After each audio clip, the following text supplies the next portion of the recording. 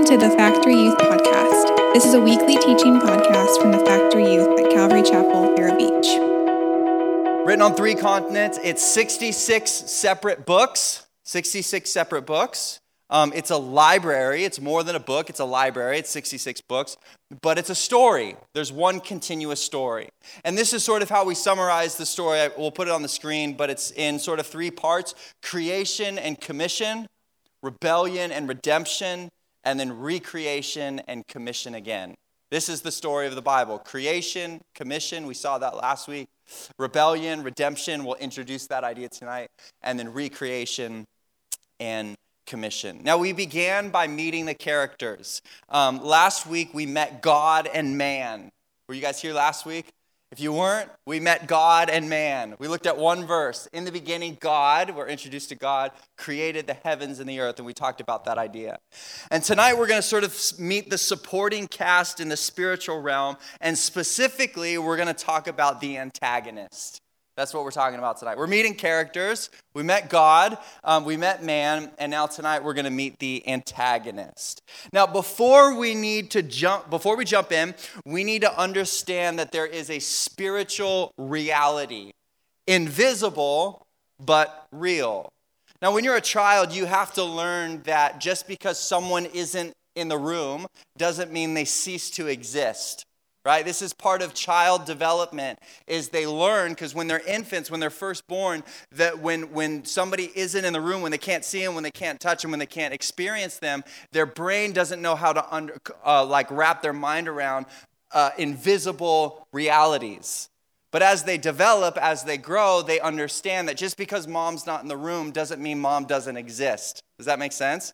And so you sort of learn that. It's part of life. It's part of development. So we understand that, right? We understand invisible realities to an extent, right? Like we get Wi-Fi. I mean, we don't get it. I mean, Ty and Matthew will debate all night long about what it is. But we understand it's invisible. We can't see like, oh, there's the Wi-Fi. And yet we use it, right? The same is true of the wind. We understand the wind. We don't see it, but it's real, and we can see the effects of it. Is that making sense? And so our brain is a tune of invisible realities. And so one of the things when we talk about God, we have to at least begin with this concept of an invisible reality, because we worship an invisible God. Right? We just sang about Jesus. We talked about you're holy, and yet he's not in the room physically. We can't see him like, okay, we're going to put him up on the stage and we're going to sing you're holy. Everyone's like, yep, there he is. We can see how holy he is. We understand invisible realities. And so when we're talking about an invisible God, and we're talking about life and his kingdom and relationship with him and what he's doing in our heart, we have to begin with this spiritual reality, invisible but real. Now, in the spiritual reality, there is good and evil. There is Creator God who calls all of his creation good. He is love. He created you. He knows you. He has a plan for you. And all that he has made that is good, we still experience in our lives. Right? We experience still today God's good on the earth. We experience it physically, right? We can go places. We talked about this last week, but whether it's through creation or an experience, we can see God's good on the earth. And then we also experience it through his attributes, like love and friendship and generosity and truth, and even his physical good creation. God is creator. He calls his creation good. He is love. He created you. He knows you. All of his plans for you are good to give you a hope and a future. This is who God is. But there's also an enemy to God and his good creation.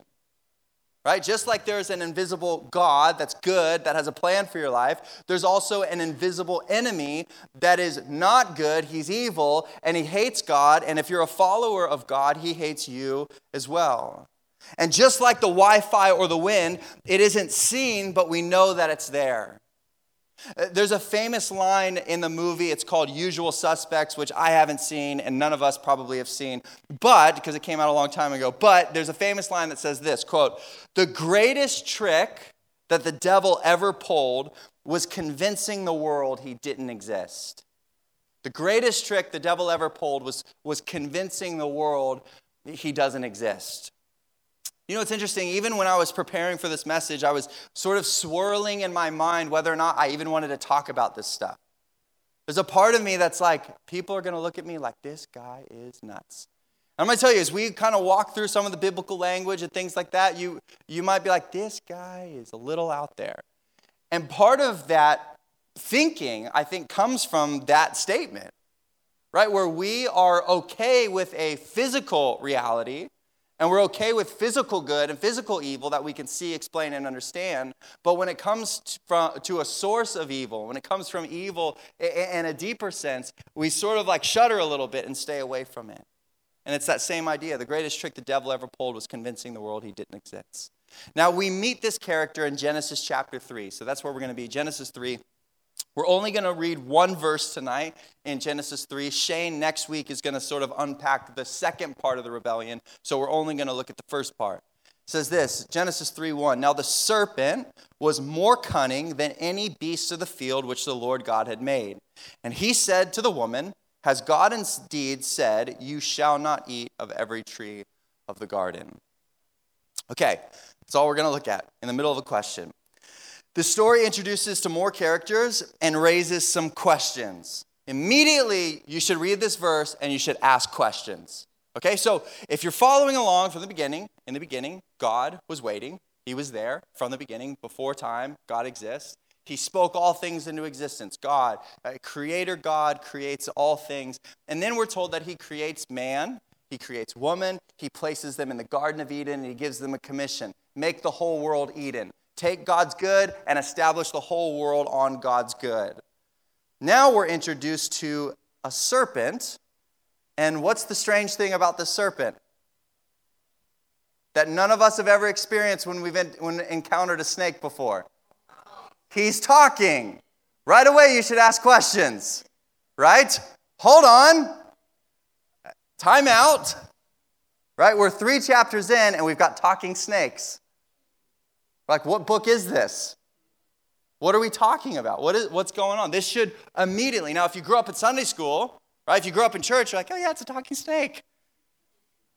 Like, of course, everywhere. I don't know why you talk like that, but you do. Right? So, but we should read this with fresh eyes, with sort of adult thinking, and go, there's a talking serpent. There's a talking snake. So, a few questions we should ask. Who is this serpent? How does he speak? And why is he opposed to God and man? These are the 3 big questions we're going to answer tonight. Who is this serpent? How does he speak? And why is he opposed to God and man? Because again, when we're following the story, so far everything's been good and perfect and complete. No evil, no corruption, no bad, no wickedness, no nothing. In the beginning, God created the heavens and the earth, and everything in it he's called good, complete, perfect, harmony, beauty, love, all of this. God's good. Then Genesis 3 rolls around, and all of a sudden there's somebody that's opposed to God's good and man's good. So let's talk about it. Now, the word serpent is the Hebrew word. I don't speak Hebrew, so my pronunciation is probably terrible. But it's nakash, N-A-C-H-A-S-H. Now, there's all sorts of ideas surrounding the spelling. We won't get into that. But it's translated as serpent in our Bibles. But there are some indications that it could also be rendered as shining one or trickster from the original Hebrew. Okay, so that word, nakash, is translated serpent, because that's what that word nakash means. There is indications from the story and from other places that it could also be rendered as shining one. Okay? Everyone say shining one. Or trickster. Everyone say trickster. Think Loki from Thor. Now, all 3 ideas give us insight into who this character is. And there's some evidences that make it that maybe he wasn't actually a serpent slithering around and talking. He probably appeared as something familiar to Eve in the garden. Now remember, the Garden of Eden was a touch point. It was a high place. It's the Garden of God or the Mountain of God. It's this idea where heaven and earth overlapped. Okay, we live in a physical reality, and we believe that although we can't see it, there's an invisible reality, a spiritual reality. Eden was basically where those two realities intersected and overlapped. And we're told that God and man had frequent relationship with each other. They walked in the garden and spoke face to face and things like that. So it was a touch point where the spiritual reality and the earthly reality intersected. And so it's very likely that when this character appears, it was something that was familiar. Are you tracking with me? Because we don't read of any fear or alarm or confusion from Eve when this serpent starts talking. He asks a question, she responds with an answer. There's no fear, there's no explanation. But although he could have appeared as something else, we understand him as a serpent. And this picture continues throughout the Bible, this picture of a serpent. Right? We have language like a dragon, a sea dragon, and a serpent of old that's talked about later on in the biblical story. You guys with me?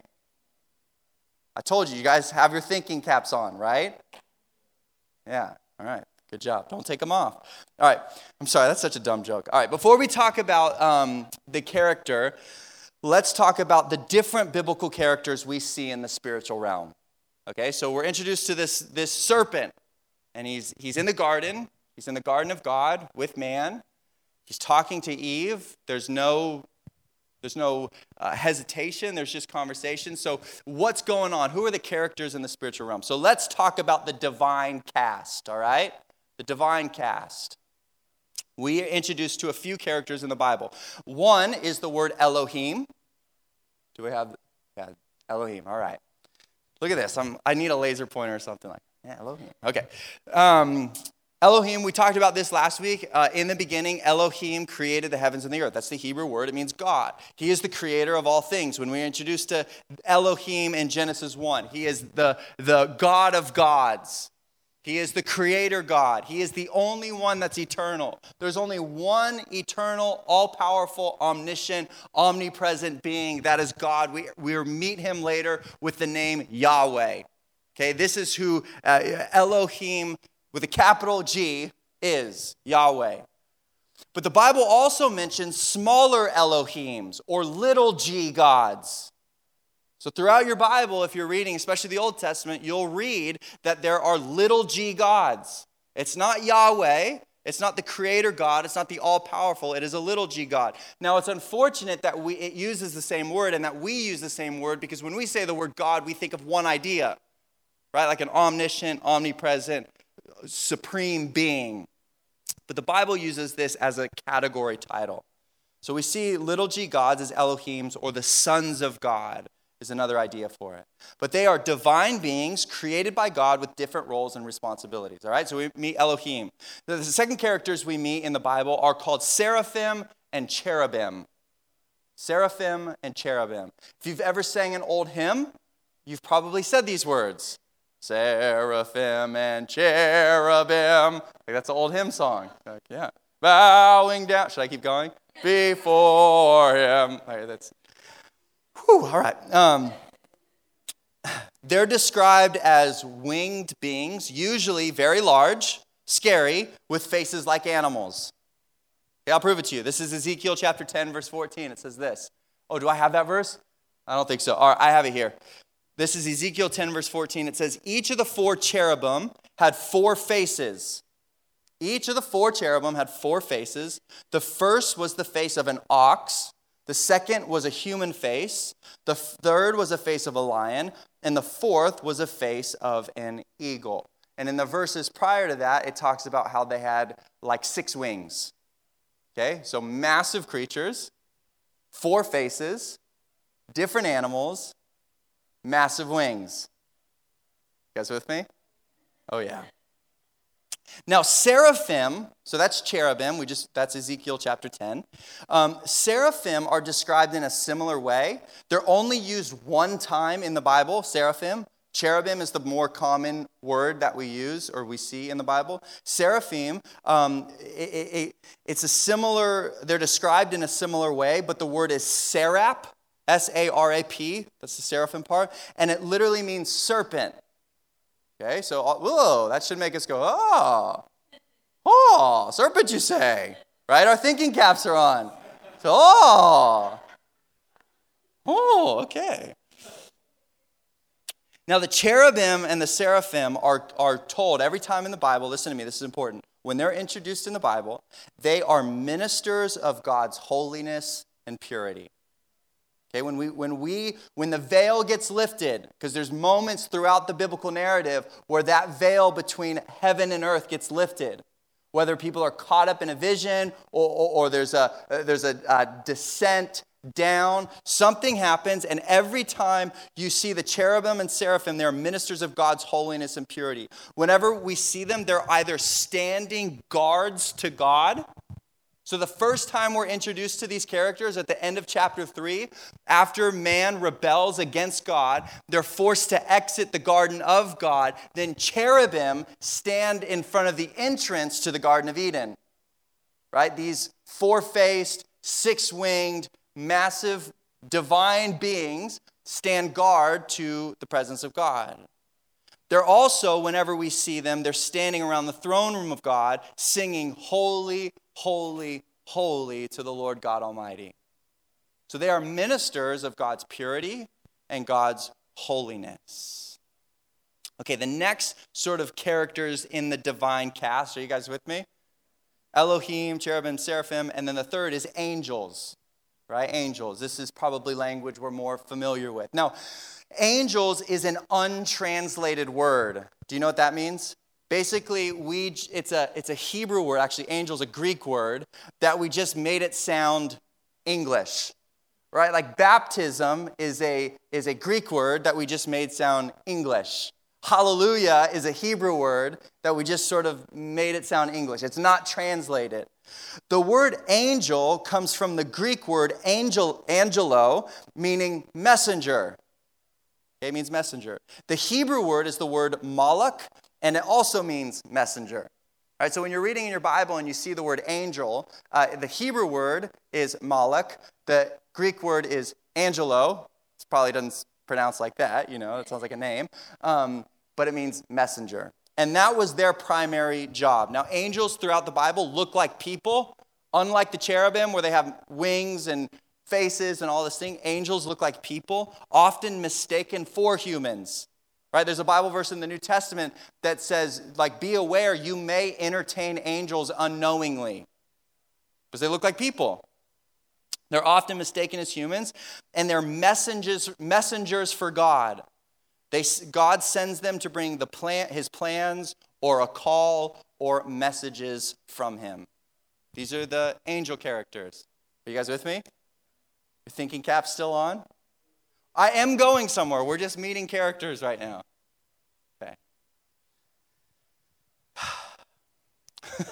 Now, all of these beings make up the heavenly realm. So we have Yahweh, creator God. We've got Elohims, little g gods. We've got seraphim and cherubim that are ministers of God around his throne. And then we have angels that are messengers sent to reveal God's plans or his wisdom to humanity. All of these make up the heavenly realm that are a part of God's creation.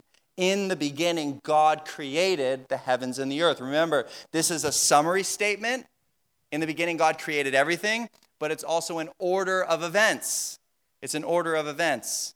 God created the heavens and then he created the earth. So, we've got questions. Who is the serpent? Why does he hate the plans of God? Now, although the Bible doesn't make the connection here in Genesis 3, we get later revelation about this character, and we're introduced to him by some other names that reveal that this serpent is the same character. Okay, so who or what is he? Ezekiel 28, I think we do have these verses. This is a prophetic or poetic vision about this serpent character. Listen to this. It says, "Son of man, sing this funeral song for the king of Tyre. Give him this message from the sovereign Lord. You were here we go. You were the model of perfection, full of wisdom and exquisite in beauty. You were in Eden in the garden of God." Okay, if we're reading this, that should perk our interest. Oh, you were there in Eden in the garden of God. That's interesting. Your clothing was adorned with every precious stone, red carnelian or whatever, pale green peridot, white moonstone, blue-green beryl, onyx, green jasper, blue lapis lazuli, turquoise, and emerald. all beautifully crafted for you and set in the finest gold. So it says, okay, this character was there in the garden of God, beautifully adorned, beautifully created. It says they were given to you on the day you were created. I ordained and anointed you as the mighty angelic guardian. You had access to the holy mountain of God and walked among the stones of fire. You were blameless in all you did from the day you were created, here we go, until the day evil was found in you. Your rich commerce led you to violence, and you sinned. So I banished you in disgrace from the mountain of God. I expelled you, O mighty guardian, from your place among the stones of fire. Your heart was filled with pride because of all your beauty. Your wisdom was corrupted by your love of splendor. So I threw you to the ground and exposed you to the curious gaze of kings. You defiled your sanctuaries with your many sins and your dishonest trade. So I brought fire out from within you, and it consumed you. I reduced you to ashes on the ground in the sight of all who were watching. All who knew you appalled at your fate. You have come to a terrible end. You will exist no more. Okay. Whoa, okay, there's something interesting going on. You following me? I feel like I'm asking this because I know it's random. So I just need a little bit of help. Okay? Hannah's going to be like, Nate, it was a great message. And you kept asking them why. You just need to preach your message. That's what she tells me every week. All right. Now notice in this, a couple clues should jump out at us as we read through this, right? You were there in the garden of God, beautifully ordained. And then it says, you were, in verse 14, it says, I adorned you and anointed you as the mighty angelic guardian. This is the word cherubim. Now here we have a line drawn from the cherubim to the garden and sinning against God because of pride, violence, and sin. Okay, so we've got a line drawn. Remember cherubim and seraphim, angels of God with faces of animals? Here we have a connection of one of those beings in the garden sinning against God. So we can assume that the serpent is probably a cherubim or seraphim. Other context gives indication that he's possibly a son of God or an Elohim. In Job chapter 1, it says this, there was a day when the sons of God came. That's important. The sons of God, the Elohims, the little g gods, came to present themselves before the Lord.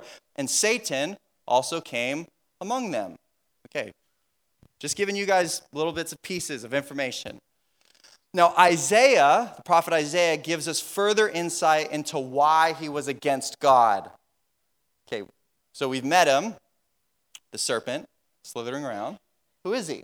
Okay, well, there's connection that he's one of the angelic beings created by God. In fact, he was beautiful, one of the most glorious, it says. And yet he rebelled. He rejected the plans of God. Well, why did he reject the plans of God? Isaiah chapter 14 tells us this. How you are fallen from heaven, O shining star. That phrase, shining star, is the Hebrew Lucifer. That's where we get that word. Son of the morning, you have been thrown down to the earth, you who destroyed the nations of the world. Listen, here's the key. For you said to yourself, I will ascend to heaven and set my throne above God's stars. I will preside on the mountain of the gods far away in the north. I will climb to the highest heavens and be like the Most High. And then it changes. Instead, you will be brought down to the place of the dead, down to its lowest depths. I love this verse. Everyone there will stare at you and ask, can this be the one who shook the earth and made the kingdoms of the world tremble? Okay, so we have insight. Who is he? Well, there's connection to him being one of the divine creatures that God created. That he rebelled. Why did he rebel? Well, in here it tells us that he wanted to be like God. In other words, he believed a lie. The lie was he could be like God. The lie was a created being by God could be like God. This is his origin. This is his fall. He is a created being by God in the spiritual realm, a part of God's spiritual family, and yet believing a lie and personal pride caused him to rebel against God so that he was cast down from God. And the Bible tells us that he took with him other beings that rebelled. We see other sons of God and then the demons, which leads us to his first appearance in Genesis 3, where he is called the serpent. Okay? We're good? Keep moving. You guys thinking caps are still on? thinking I meant. All right, now from here, we see him pop up a few other times under a name given to him. His primary title is what? Any guesses? The name that can't be named. I'm just kidding. Voldemort. I'm just kidding. Gosh, it's so stupid. The only thing worse than talking about this is like actually connecting it to weird stuff and making it like, I'm sorry, I shouldn't have said that. His primary name is Satan, which again is another untranslated word. Okay, the word Satan in the Hebrew it's the same. It's Satan, and it's untranslated, and it would be like the Satan is how he's introduced, because it literally means adversary or the adversary. Okay, so whenever we read Satan in the Bible, again, it's untranslated. It's saying the adversary. It isn't a name. It's a title, meaning the adversary, because he isn't for anything, but he is against everything. That's this character. He isn't for anything. He's got no plan. He's got no objective other than to destroy God's good because of pride. And we see him pop up 4 times in the Old Testament. Okay, in your Bible, from Genesis all the way to Malachi, you see him pop up 4 times. That should be an indication of his ability and his power, okay? 4 times in the Old Testament. In Genesis 3, as the serpent.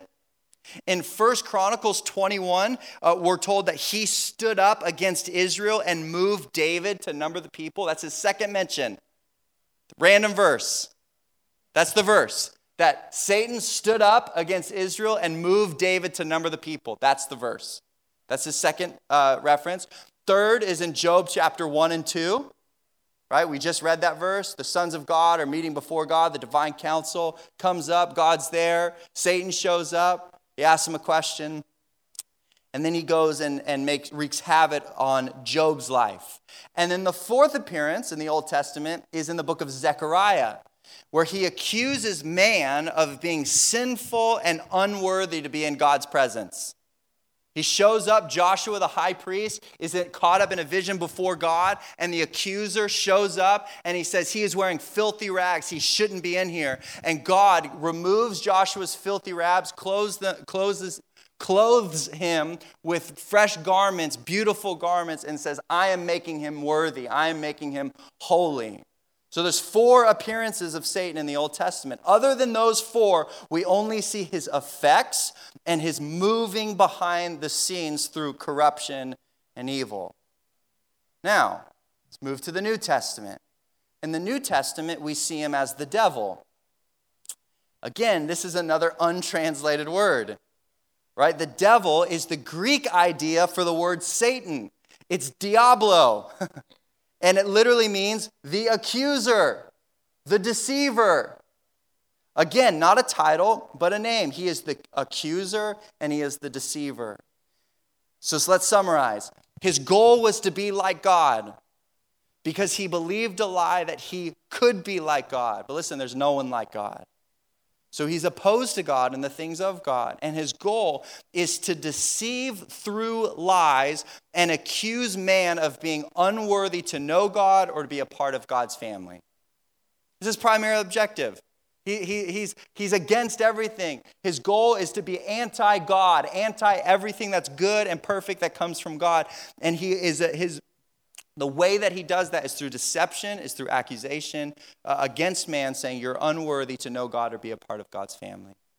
Jesus said that lying and deceiving is his primary goal. Listen to this, John chapter 8, verse 44. He's speaking to the Pharisees. He says, you belong to your father, the devil. And he says, and you want to carry out your father's desires. Listen, he was a murderer from the beginning, not holding to the truth, for there's no truth in him. When he lies, he speaks his native language, for he is a liar and the father of lies. When he lies, he speaks his native language. We live in a spiritual reality. God is an invisible God, and yet his attributes are clearly seen.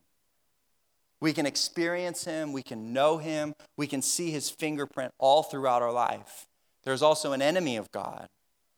He rebelled because he believed a lie, and now his goal is to deceive the world from knowing God through lies and through spreading death. Have you ever experienced a spiritual attack? Maybe you have and you haven't noticed it. It's often what's animating the pain or suffering or discomfort in your life. You see, we try to explain or understand or have a reason for everything that we walk through, but perhaps the things you're walking through right now are a part of a bigger story.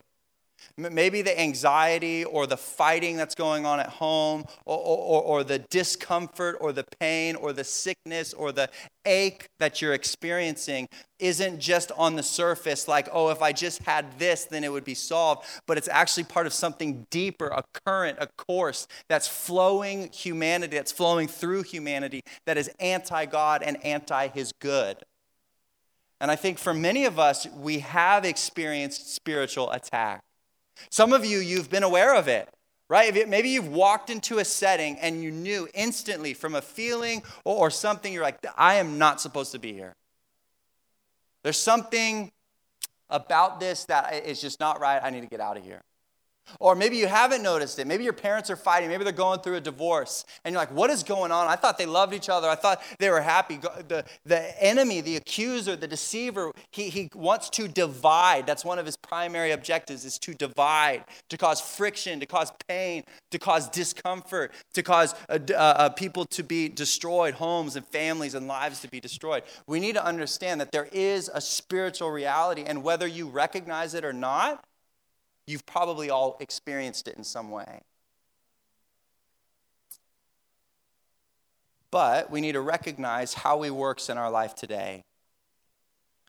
I'm almost done. I'm going to close with a couple thoughts.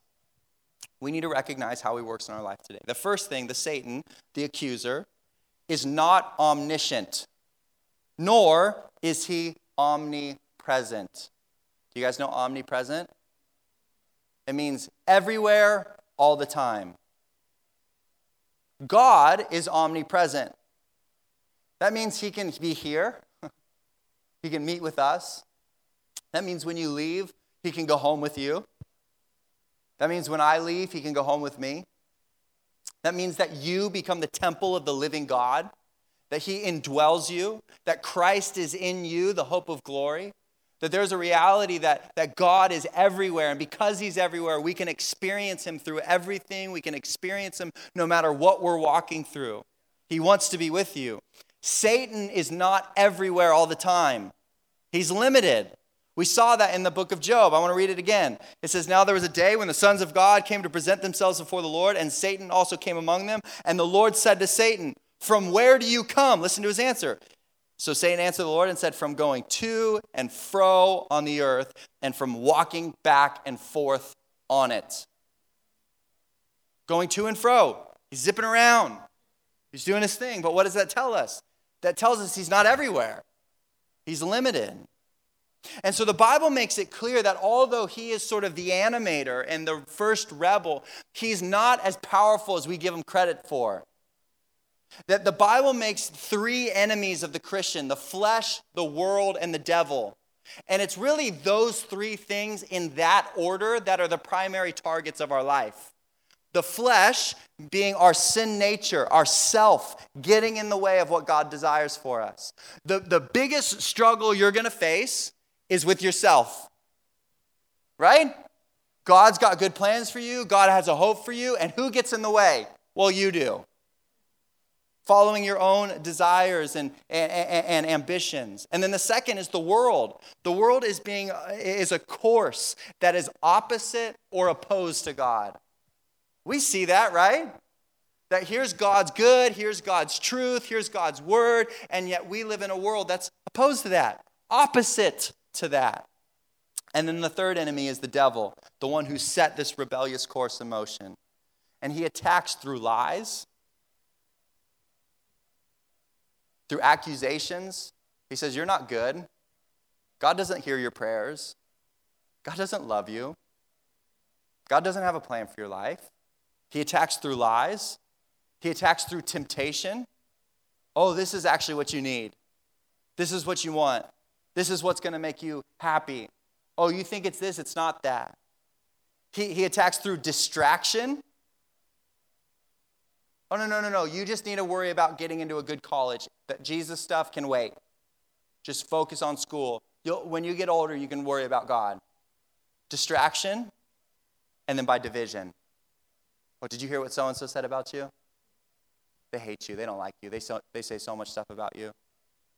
And if you experience those things, it's set in motion by the devil. Anything he can do to keep people from encountering God's love, forgiveness, and good. And if he can't keep people from meeting Jesus, he will try to distract you from ever being used by Jesus.